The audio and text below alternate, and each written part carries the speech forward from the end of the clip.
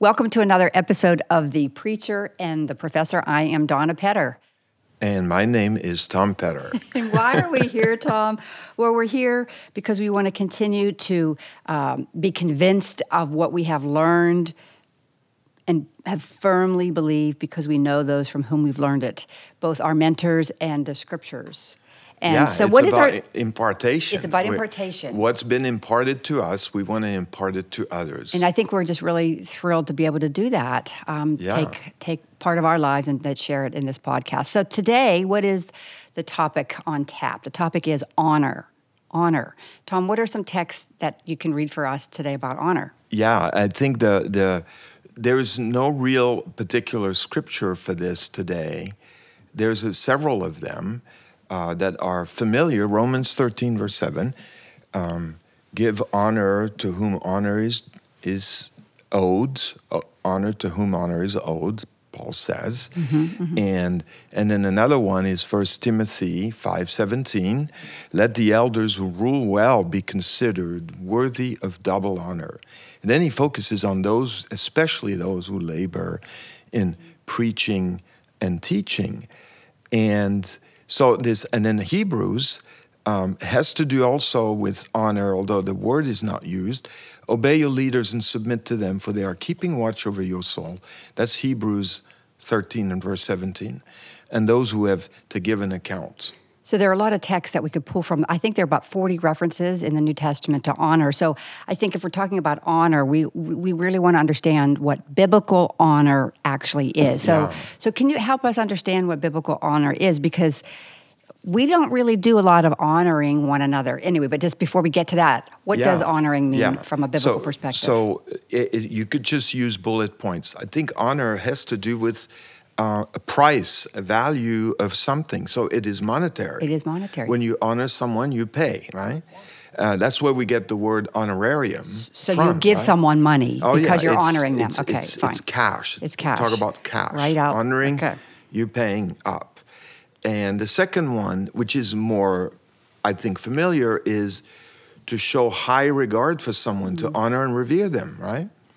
And then another one is that has to do with honor is, let's see if I can find it here, a privilege that somebody's being given the honor of doing something, right? It's a responsibility. It's an honor. It's a privilege. Like we say, it's an honor to be here tonight. You know, I'm honored to be here. That's right. I'm honored to be invited. So it's an interesting mix of money and then respect for people. That's great. So how did we learn to honor people? I think that's the question that, we read it in the text, we read it. It's both New Testament and Old Testament have the same concept of honoring. But I feel like that I have learned honoring by an example of one person in particular, and he is one of our mentors, Ron Smith. So we've mentioned Ron Smith in our podcast before, and it will not be the last time that we mention him. But I will never forget how when we were in Youth with a Mission, and he would introduce people. Tom, do you remember what he would do? He would give this long introduction and just say, so-and-so was this, so-and-so was that. And I would be floored by the introduction. I think, wow, he really gave honor to this individual. And I didn't really realize at the time he was deliberately honoring people by the way he introduced people. Do you remember that in Youth with a Mission? And it was almost, especially when you're the recipient of that introduction. You're embarrassed. Yeah. It's almost embarrassing, and you think it's almost flattery, but it's not, because he would give great thought about a person and the characteristics of a person, the qualities of the person.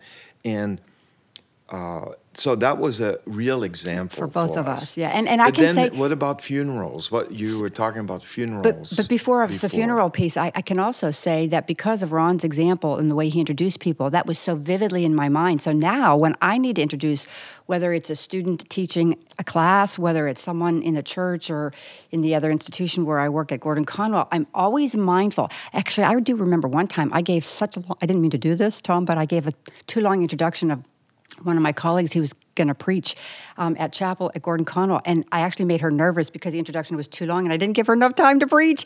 But that was the example of Ron, how he just impressed upon me and us how honoring is so important. And the other thing about the funeral to bring up is oftentimes I have walked away from a funeral where you have this beautiful celebration of life, and you hear this beautiful display of what this person did and how this person was.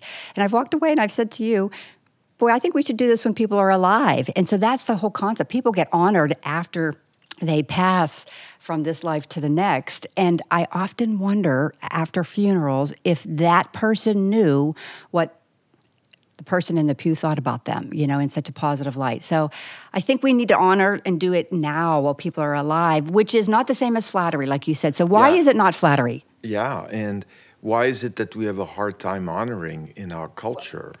Well, that would probably be the bigger question, yes. Yeah, and it's in under the guise of, I think, a distorted view of inclusivity, and we don't want to honor people. We don't want to single out someone. We don't want to exclude. We don't want to exclude others, so we go with the lowest common denominator. Therefore, I will not speak and honor anyone because I don't want other people to feel bad, right? And that's a good instinct. It is. But it cannot be absolutized because the Bible says you need to honor people. You need to honor, in the Old Testament, honor your father and mother. The theme of honoring is a prevailing theme in the whole of Scripture. And it cuts across all kinds of gifts and talents. It's not just honor your leaders, but it's honor those that teach you the Word of God.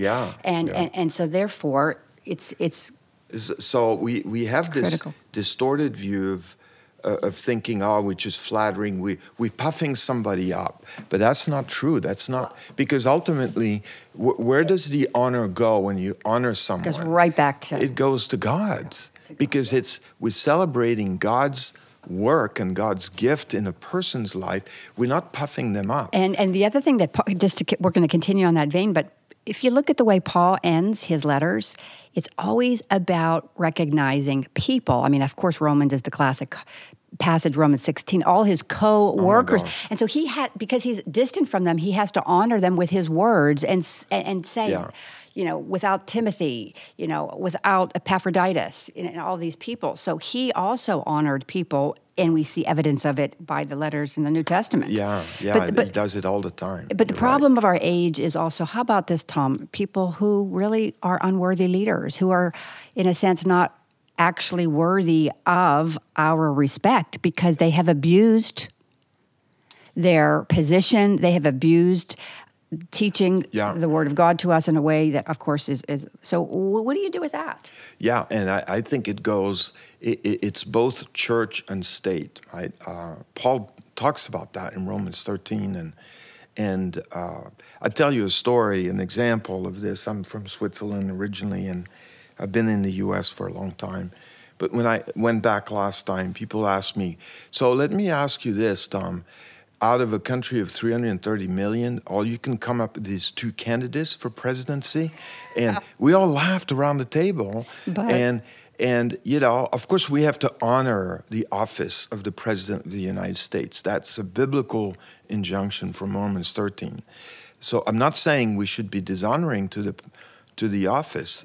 But when you have, shall we say, not as qualified as we'd like them to be, and I'm talking about over against the idea from Plutarch's Lives in the Roman historian, talk about the ethics of being a public servant. You look at John Adams, and so I understand in the current culture, and here I'm talking about the bubble of North America, how we would really struggle with honoring our leader and not speak ill of them, and give respect to the person. So I really understand the struggle. Nevertheless, that's what the Bible calls us to. And the same within the church, right? There are pastors who flounders, but I remember reading an article about this. For every pastor that flounders, there are hundreds of them who are faithful their Yeah, whole yeah, yeah, lives right. in this little church in Vermont or in Kansas with 80 people, and they baptize and they bury and they preach every Sunday, and they're honoring God, and these are worthy of our honor. So we there's way should- more that are worthy of our honor than there are less. But Exactly. and I think the other piece to add to that, if I can, is those that are in leadership have been given these positions, and it's what exousia is in the Bible. It's delegated authority, and so the delegated authority derives from whom? From God Derives himself. from God. So this is why I have been in places where I've been so disappointed with the person in the position and have been so challenged to remind myself that God appointed that individual for that seat at such a time. And that swings the pendulum back to me to be respectful and to honor, even though that person might have been has mishandled his or her seat in that authority. I actually have seen co-workers for the kingdom of God do the same, where I was ready to be very critical and judgmental, but my co-workers were extremely honoring of the position that this person was in, not what they were doing necessarily. So that's important to keep in mind. We're not saying we're whitewashing. No, no. Everyone is accountable. Everyone is under authority from God. And I think the scripture is very clear that those who are in positions, the privilege and the honor of responsibility, they're called to a higher account. Teachers in James, even the text that we read, in 1 Timothy and in Hebrews, we're called to a higher level of accountability, and hence the honor. And it's not an abuse of perks, but it's something that the Lord has given for a time. That's right. Yeah. And that's the other thing too. Your position of responsibility is, there is an end game there is a shelf life to this. And it gives you a sense of urgency. Okay, I'm in this seat for such a time as this. That's and right. I'm going to do what I have to do. And can I throw in another text that I think is so important? I think I know what text it might be, but go ahead. It's actually from Jesus. Matthew, and, Jesus' words, yes. Yeah, the words of Jesus to the disciples who are just intoxicated with being with Jesus and seeing the power that he has. And they live in a social structure, under Roman rule in Judea, where it's very segmented. The social organization is very segmented. You got the patrician, you got the plebeians, you've got the slaves, and you've got all kinds of the freemen. You have all these layers of authority, of hierarchy. Yeah. And I think some of us come from that perspective that authority is a military structure or a hierarchical structure from the business world, with the senior vice president, the president, all these layers of authority.